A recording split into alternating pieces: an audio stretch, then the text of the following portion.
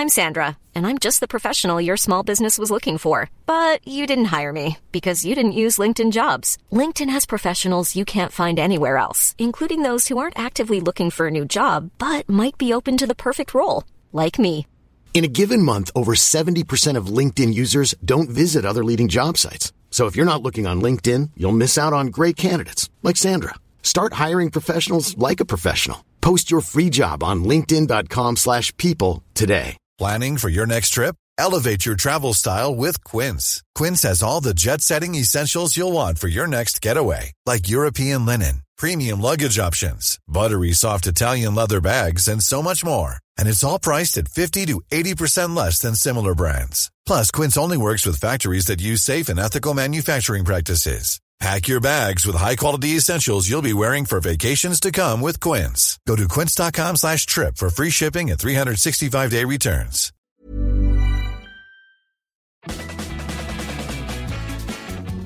You're listening to Footy Prime News and Such, your one-stop destination for footy news and such.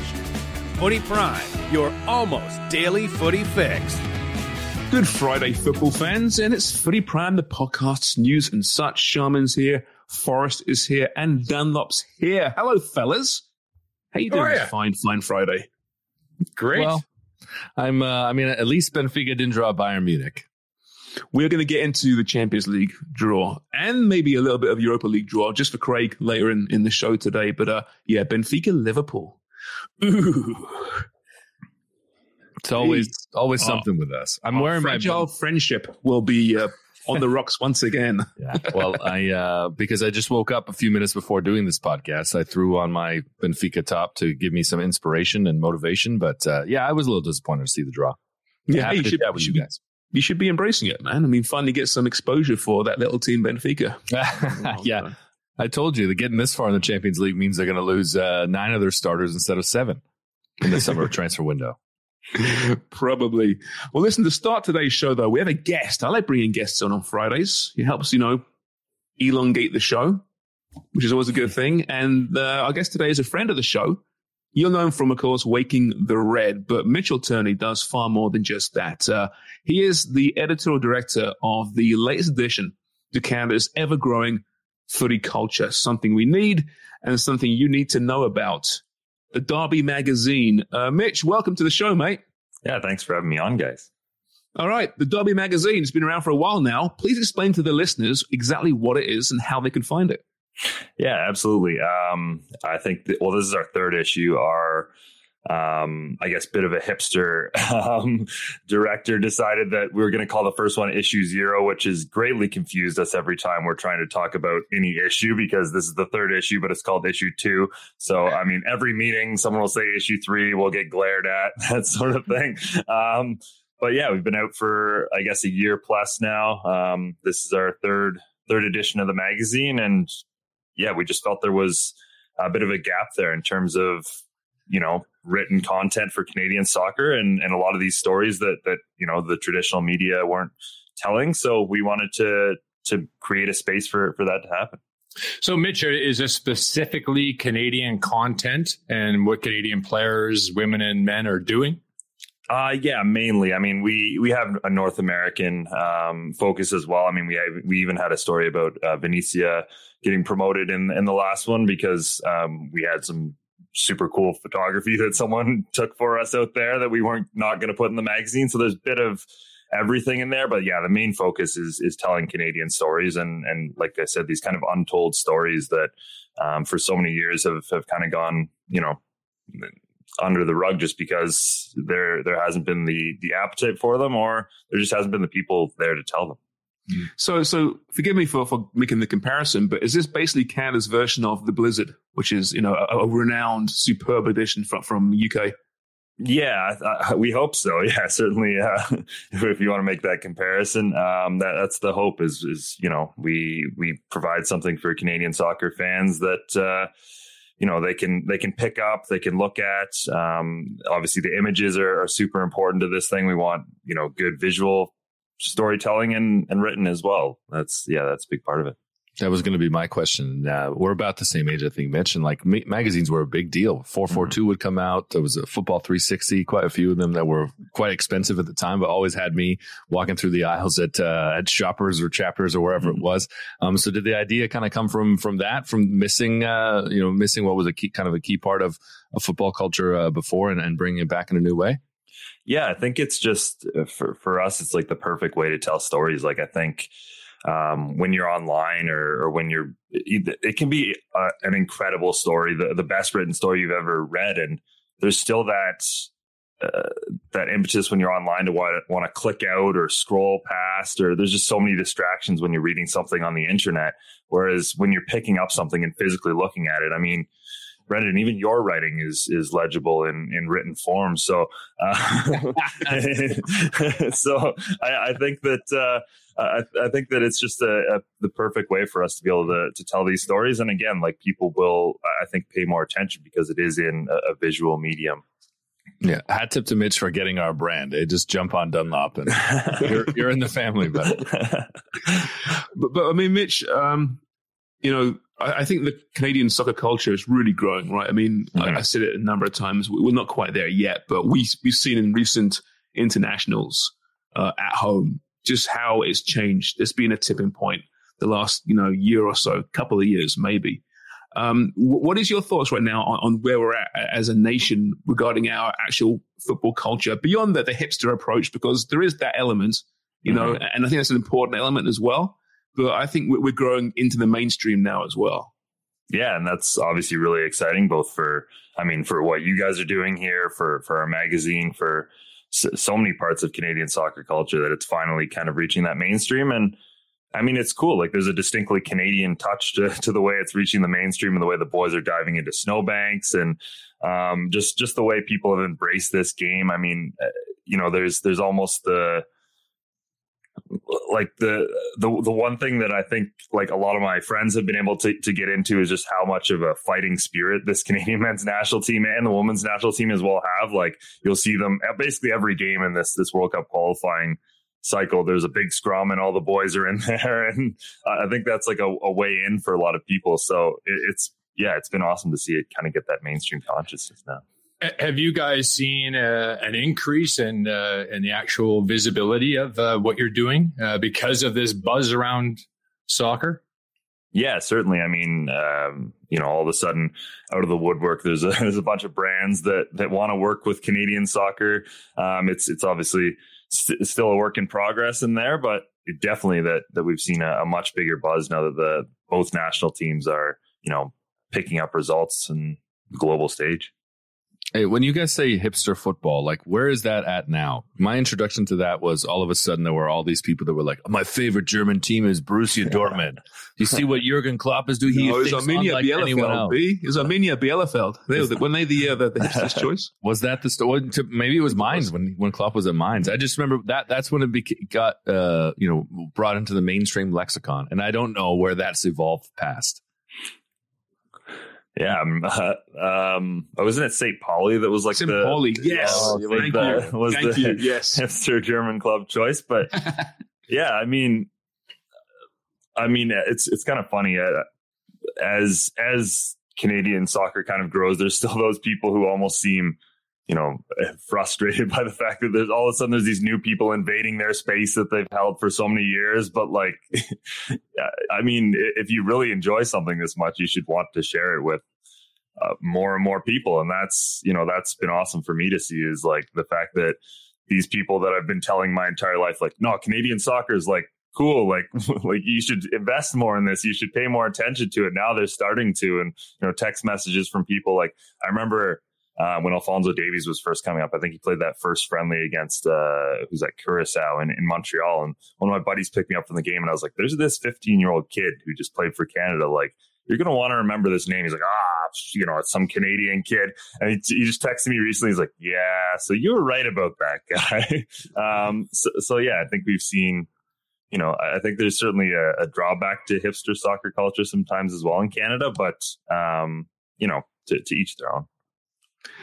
I'm really glad you mentioned that because there's a real cynicism in the hardcore soccer market here in this country. Mm-hmm. And I don't know what it is. It's this protectionism that they've been following this team and this sport for so many years, and it's theirs. They have ownership of it. And God help anyone else that wants to join the fray and jump on the bandwagon. I'm all about bandwagon jumpers, and more the merrier. That's how corporate Canada wakes up. That's how we become a mainstream, legitimate sport in this country. But there's that element, and you know who they are. There's an element that are just I don't know, they're really pissed off, like you said, that this sport might become more than just a hipster's paradise.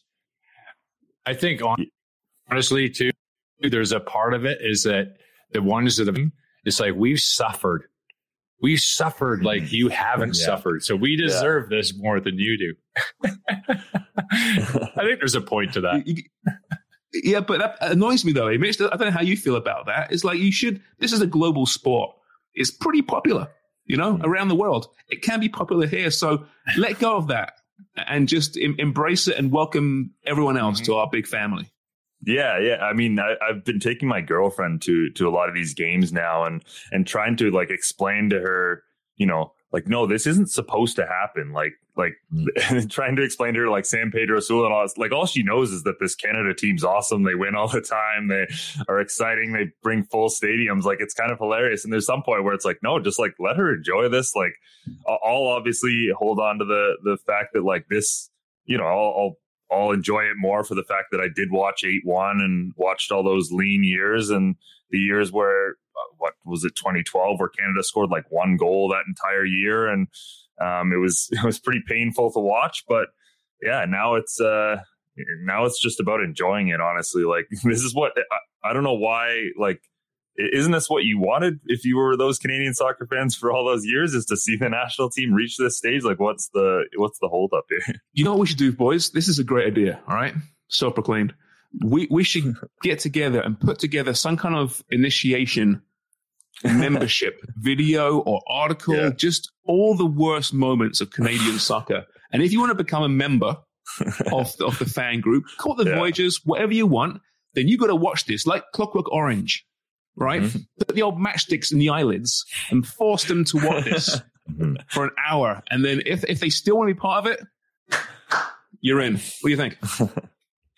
Pretty good. Get a Tiba being offside in there. Yeah. Oh, man. Ocean's disallowed goal. Oh yeah, everything. Yeah. The full Canada versus Mauritania friendlies from a couple of years ago. There's something really unique. Rouge. I like that. That's a good name. That's a really good name. I think there's something unique about soccer, right? This protectionism that we feel. I think that there's a difference between this protectionism for the sport and that ownership that you're referring to, because I definitely feel that protectionism very much so professionally. When I left the Score to go to Sportsnet and to do a soccer only show, I don't think I truly enjoyed those shows as much as I did previously, or when I was doing Sportsnet Central later, and it was just more open-ended. I felt everything had to be right. Every graphic had to be right. Everything, that I felt was important had to be conveyed that way. Otherwise, it would be lost, and we wouldn't win over the doubters. We wouldn't win over the hockey people. And I was so focused on that and protecting the sport that I didn't, I don't think that exists with others. Because once I was outside of that element, I could look at it and be like, yeah, I should have taken more time there. I should have enjoyed those moments, and maybe that was a little oversaturated. It doesn't exist in other sports. I haven't seen it that way.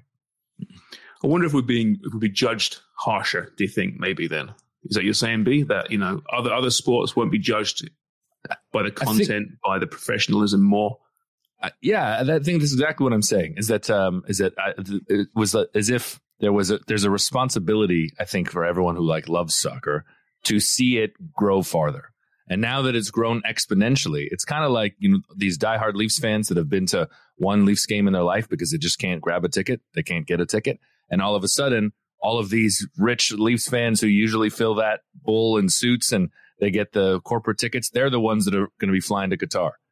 And it's the people on the outside that are like, man, how the hell did this happen? It's I think that there's a bit of that going on. Yeah, I think you could be right. We're in our infancy still, right? We're growing. We're trying to find our place in the world, in the Canadian sporting narrative. And we've taken some big steps, certainly.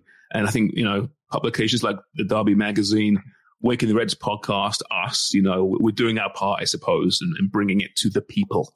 And I think we do it a certain way that perhaps isn't done elsewhere for other sports.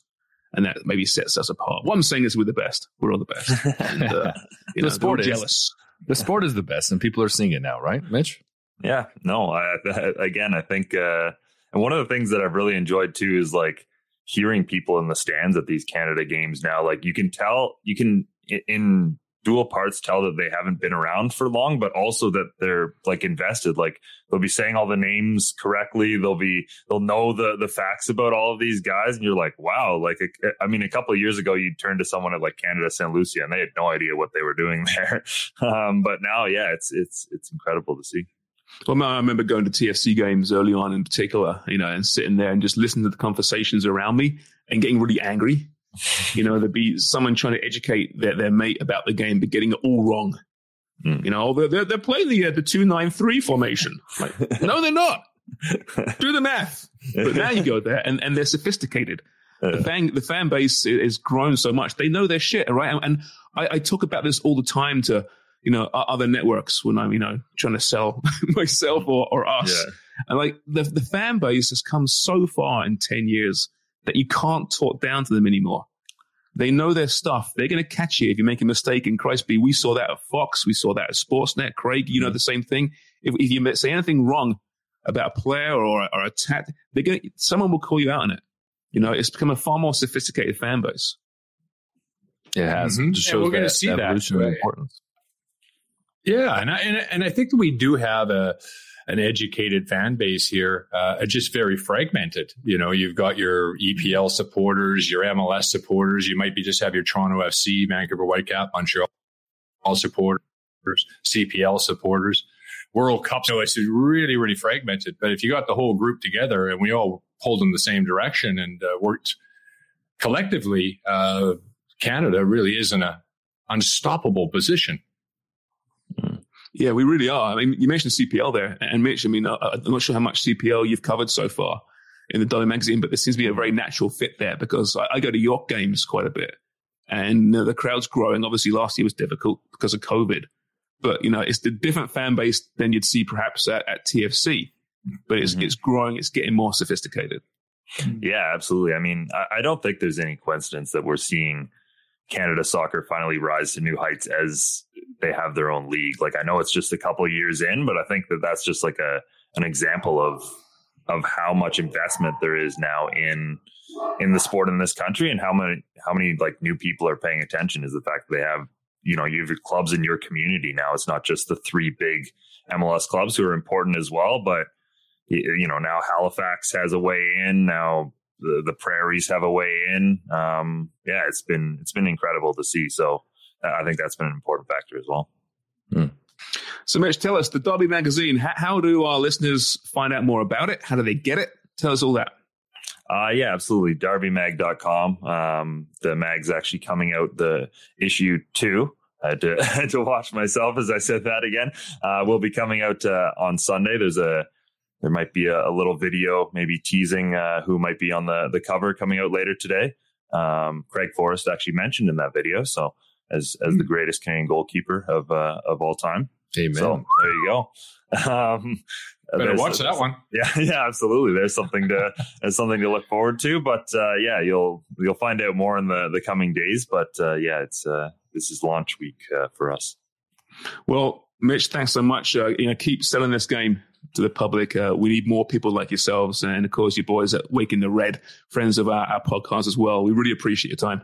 Yeah, absolutely. Thanks for having me on, guys. Thanks, buddy. Have a good one. That is Mitchell Turney, DARBYMag.com. Get on there. I want to get to this whole Craig Forrest being the greatest goalkeeper in Canada history. All right, Craig, why were you better than Milan Boyan? Or Steph Labe? Don't be a dick. Don't put me in a position. Come on. It's not for me to say. I know it's not. I'm being a prick. But on that, seriously, how many hamstring question marks did you have? Did you ever sit down there with the hammy? How many times did you rally the guys after the field and tell them that they were your brothers and swear at them? Huh? Who, me? That's what Milan does. I was just... Yeah, they're all my brothers. I didn't have to yell at them. Oh, you berated them pretty good, though, as well. At times. Yeah, not bad though. My guys were, defenders were always doing their jobs as should be. Didn't concede many goals, did you? In your era, didn't concede many goals, no matter who you played. No, for the most part, yeah, that's the case. Our strength was defending. We had some really strong defenders. Randy Samuel, excellent. Ian Bridge, Bobby Lenarduzzi in the defense one time. Sweeney, Friella, Premier League player.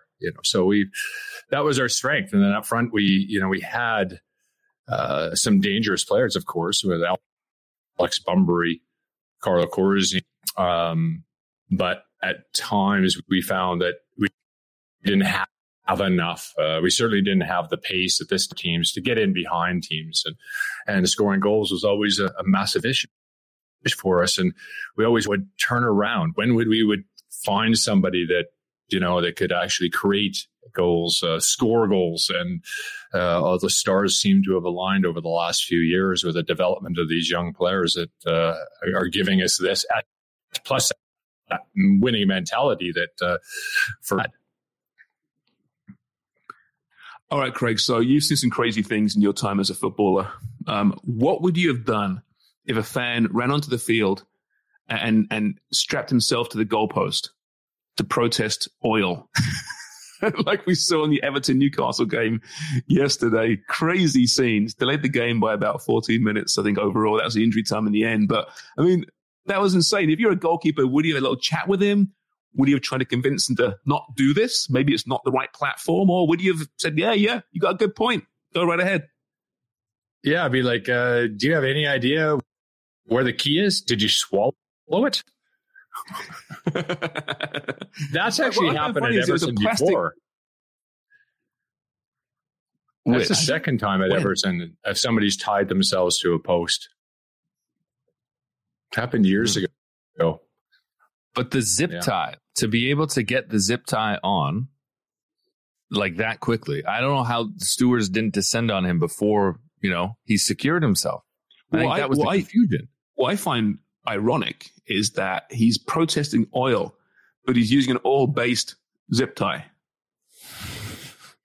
Right? Shouldn't have used something different like rope, hemp, or something? But rope could be cut and removed quickly, right? He knew what he was doing. He wanted to be there for the longest time possible and was wearing a orange or a red. I thought it was red when they were dragging him away. I'm like, well, the cameras didn't show what he was protesting, the television cameras at the time. The angle was the wide angle from behind. They were dragging him away like a rag doll.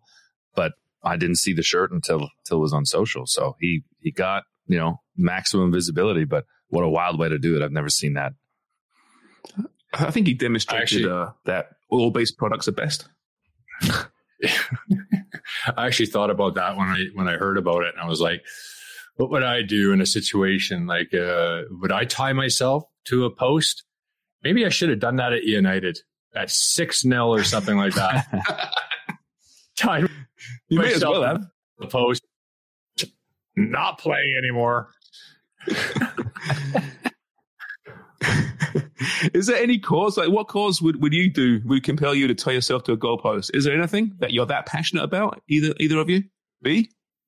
Oh, I just think that the message is lost. As good a message as there can be, in that type of setting that's not going to receive it and feels interrupted by your message. Sadly, I think it's lost. But there's a lot of good causes that we could demonstrate for better. I don't know how this guy got the idea. Maybe he is a diehard Toffee and pulled the blue shirt off, in the last second to get out there on the pitch and do that. Craig, is there something you'd tie yourself up? Craig's big delay right now. Yeah. I meant social issues. Oh, yeah. Since you don't have the heart for that anymore. And I hear that people lose that. Hey, in the mid-50s, they lose that. Social issues. If that's not a social issue, it might be a personal social issue. I just want to take. No, I don't want to take any more goals, so that's fair enough. No, I got social issues. There's plenty of social issues I would tie myself to a post for, I suppose. But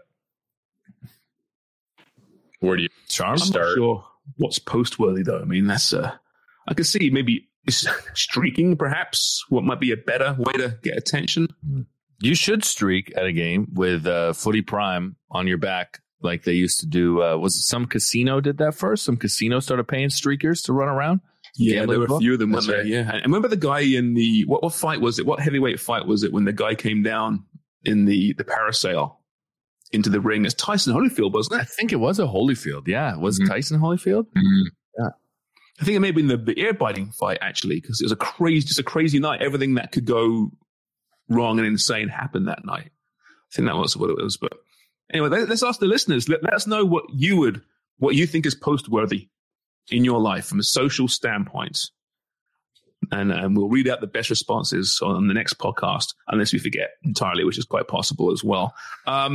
Champions League draw, boys. Yeah. Interesting. Very, very interesting. So let's go through them very quickly here, okay? We got Chelsea, Real Madrid, a battle of the underdogs. You got City, Atletico, two polar opposites from footballing ethos. You got Bayern Munich, Villarreal, because Fonzie could be back for that one. And you got the Europa League champs. And you got Benfica, Liverpool, the Dunlop Shaman Derby. Which one of those, Craig, is jumping out to you? Liverpool, Benfica. Me too. That's all. It's good to see them both there. I mean, it's been a while since Benfica's been at this stage, and we're all used to Liverpool being at this stage, of course. But I think, there's been many in English that have had a night in Lisbon that got away from them because they enjoyed themselves a little too much. So maybe that'll happen this time. Thing about Benfica that never surprises me is just how they have a conveyor belt of players that come through, and they really do an amazing job for a league that's not going to pay them the TV in the other major leagues, yet they somehow seem to still be able to compete. It's quite impressive. It really is. And they've done it for years and years and years. Yeah, absolutely. And they find these absolute gems in South America, like Darwin Nunez, who I know I've raved about before. But this first time I saw him play, I couldn't believe he got through the cracks, that no one else bigger with a bigger budget or, more consistent Champions League play picked him up first. And he'll end up somewhere else very soon, I think. But they got quite a few players like that. And fun fact, you know who else is on Benfica? You probably haven't thought of in years. And he's been getting a good run of games here since Jorge Jesus left before Christmas. The answer here be usually to these is usually as Ricardo Quaresma is the answer to this, but it's not on this occasion. So who is it? Do you know who it is? Then it's very comparable. They almost like if you're drunk or you like squint and you look at them, they almost look the same. Deco. No. Adel Taarabt. Oh, that prick. He's an arsehole, isn't he? Is he still an arsehole? I think he's still an asshole. Yeah, he never reached his potential, man. Who was the QPR boss that who was the QPR manager there? Was because he was the superstar the year they won promotion, the first year. Was it Neil Warnock? I don't think it was Warnock at QPR. Maybe it was. I think it was. I think Warnock came after, didn't he? Let's look this up here. Look it up. But that's a great call. Adel Taarabt, because he was wonderful in those flashes and those moments. But then just an egomaniac, wasn't he? I think was the issue there. And behind the scenes, his teammates didn't like him. But he's still playing, so I guess he's not burnt too many bridges. I wonder, though, Craig, you look at Benfica, you look at teams like Ajax, these teams with a model. They have their plan. They know what they do. Why don't other clubs follow those models?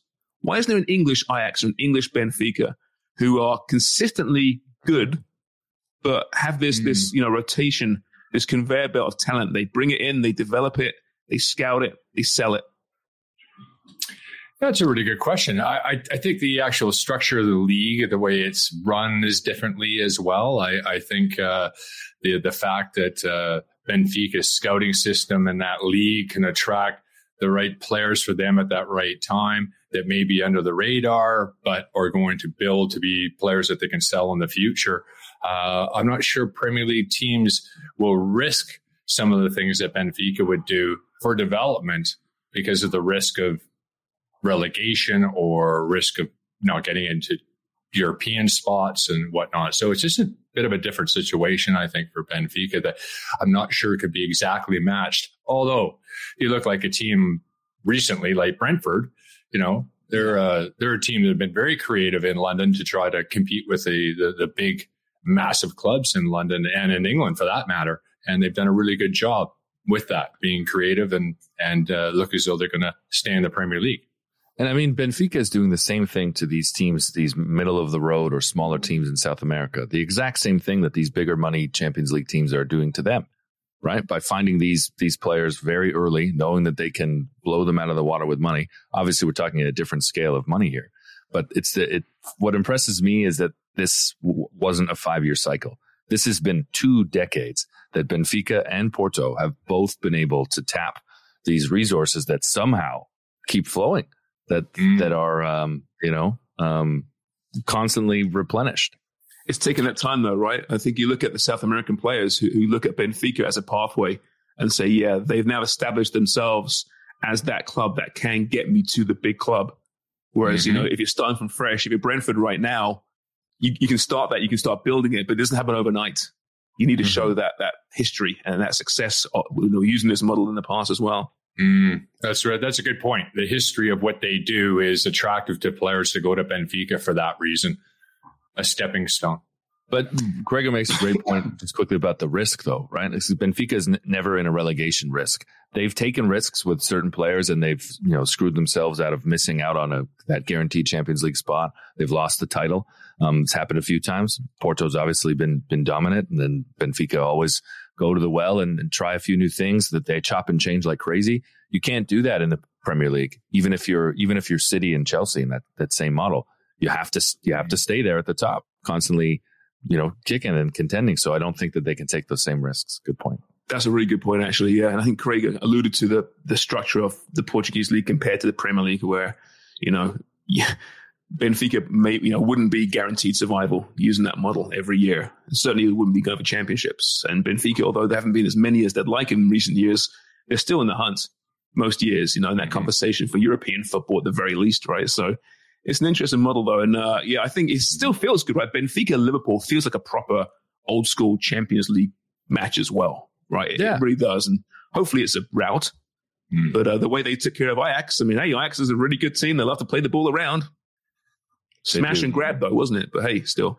Honestly, Ajax play phenomenally. I said that after the first leg that it was a shame that one of them had to go out. And I did think it was going to be Benfica, because I think that Ajax play really well. And if you're a Manchester United fan again, and you watch what Erik ten Hag has done, I think that's the guy that you'd want to see come to United.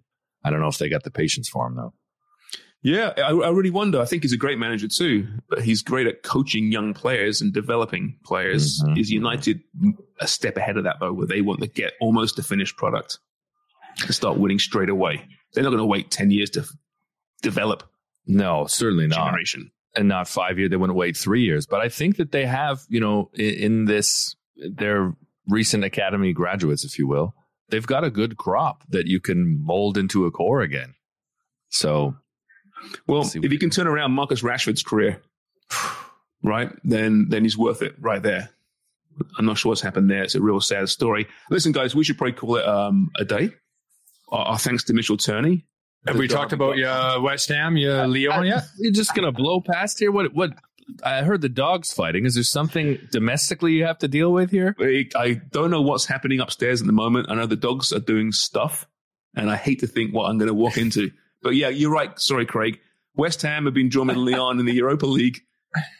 And honestly, joking aside, it's a big moment. Quarterfinals. They took out Sevilla on Thursday, who won, six Europa League crowns in the last 3 years. They just seem to win it twice a year, every year, it feels like.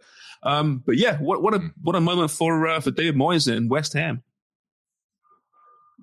It's amazing. I don't think the London Stadium has had an atmosphere like it. I think it proved that if you're winning and you're playing that place, the atmosphere is going to be just fine, because it was electric. I thought they played one of the best games that I've seen them play for an awful long time. And it was fitting that Yarmolenko comes on and scores again. You know, something's at fire underneath him. Unfortunately, it was an invasion of his country, but he's unstoppable now. Yeah, really motivated, right? It was awesome to watch, on television. It was great to see that place rock like Upton Park always did, and that building was capable of. Certainly that fan base is, and this is a good draw for them to go up against Lyon too. To avoid Barcelona, to keep it going. That this quarterfinal tie, that game there in London and the trip to France, a few of those fans will have. It's gonna be super special. It's funny, I saw them avoid Barcelona. I still have that natural instinct to go, oh, thank God the English team avoided Barcelona. It's like, wait a minute, it's not the same Barcelona. It's not. As my memory has, right? It just isn't. Yeah, it's not. I mean, you look at the remaining 8, and that Barcelona aren't what they used to be. And having said that, there's nothing really there. Having said that, Barcelona are not the team that they were when Xavi took over 2 months ago either. They are much better than that. And you look at some of the pieces and the discards that they brought in, and I thought it was, typical Barcelona, this old model, that using their brand to acquire these big names that fit the mold. They're not going to fit together on the pitch, but they're starting to. Like Aubameyang looks good. I'm really impressed with Adama Traore. Doesn't look out of place at all. Thought that was maybe going to be a move too big for him. He looks great. A few other pieces that have really impressed too. They're coming together. Xavi's got something. They are. You see the scores recently? It's crazy, the scores. Mm-hmm. So the last few weeks, last month or so, 4-1 over Valencia, 4-2 over Napoli in the Europa League, 4-0 over Athletic in La Liga, 2-1 over Elche, 0-0, 4-0 over. It seems 4 is the way to go for Barcelona right now. Right, they're scoring 4 goals for fun. So yeah, they've definitely stepped it up. They're still third place, right, in La Liga, which is not where they want to be, obviously. But man, there was a lot of conversation earlier this season before Xavi gets there that they may not even finish in the European spots. So you're right. Barcelona isn't what they once were, but they're also not what they once were this season. Xavi's transformed them slowly but surely. It's fun to watch. West Ham Barca would be a lot of fun, though, wouldn't it? Jesus. Well, is there a good chance? I mean, if they get past Lyon, they would have to play the winner of Frankfurt and Barcelona. The other side, you got Leipzig, that's the bracket. Atlanta. Yeah, it's the bracket. Yeah, they've drawn the semifinals as well. So, okay. Braga and Rangers on the other side with Leipzig. So it's possible a West Ham Glasgow Rangers final. Although they're punching way above their weight at the moment. So yeah, they are. They are. I guess they took out all right, boys. Borjan's team, Red Star. They did. I watched those highlights. That was the last thing I watched before I went to bed, actually. And the atmosphere there looked incredible. But yeah, good on Giovanni Van Bronckhorst and Rangers punched above their weight, as you say. But those European nights, seen a few of them. They look great. They really come out for that, right? They really get up for it. And fueled by the fans and that. So they've got another chance, and they'll have a trip to the Quarry, which is one of the most beautiful stadiums in the world. Braga Stadium there in a rock mountain quarry. Have you seen it? It's not got an end. It's built up against this rock quarry. So they literally behind the goal it just looks like a granite mountain. So if they shoot the ball over the bar and miss, the ball goes into the ocean? No, into a mountain. Into a mountain. I thought it was off a cliff edge. That's kind of how I was envisioning what you were saying. That'd be cool. That'd be great. That'd be never great too. But if it's anything about ocean, but I mean the two ends aren't connected. So literally, there's 2 roads that come from opposite directions, and you got to know which end you're on in order to get to the stadium to be in that end. Sounds like a well-designed infrastructure around there. Am I allowed to go upstairs now and assess the damage? Yeah, sort things out. All right. Well, thanks, boys. This is fun. Thanks to Mitchell Turney, the Derby Mag. Check it out. It's fantastic. And, of course, listen to those boys cover TFC like no one else on Waking the Red and all things Canadian football, of course. A huge week coming up for Canada's national footy team. Huge 2 weeks. And very shortly, we shall be convening and discussing the plans for Qatar 2022. When are you heading down to Costa Rica? I am heading down on Tuesday morning, first thing Tuesday morning, and I return on Saturday straight into the Jamaica preview world. So we'll be talking throughout the week on Footy Prime, the podcast. And now my cat's going freaking nuts. Jesus. Anyway, yeah, because maybe your cat can't believe that you pronounce the host of the World Cup the same way that American news anchors do. You're calling it Cutter? It sounded like Cutter. You know what? That's how you pronounce it. I know someone who actually, I don't know why or how, but he had some people from there staying with him. Oh. And they educate, and they said the pronunciation is Cutter. Oh, wow. So we've been doing it wrong for 9 years. We're going to find out soon enough the correct pronunciation anyway, because Canada will be there. All right, guys, thank you very much. Make sure you follow us and you like us and you tell your friends and your family. It's Footy Prime, the podcast. Cheers for listening.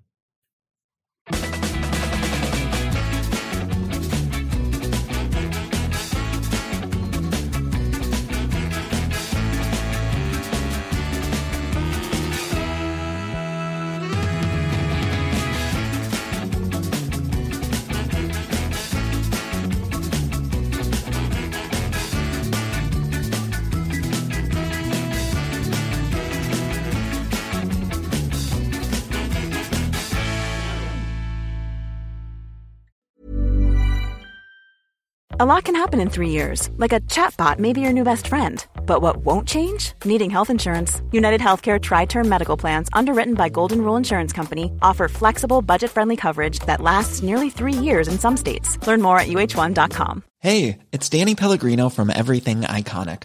Ready to upgrade your style game without blowing your budget? Check out Quince. They've got all the good stuff, shirts and polos, activewear, and fine leather goods, all at 50 to 80% less than other high-end brands. And the best part? They're all about safe, ethical, and responsible manufacturing. Get that luxury vibe without the luxury price tag. Hit up quince.com/upgrade for free shipping and 365-day returns on your next order. That's quince.com/upgrade.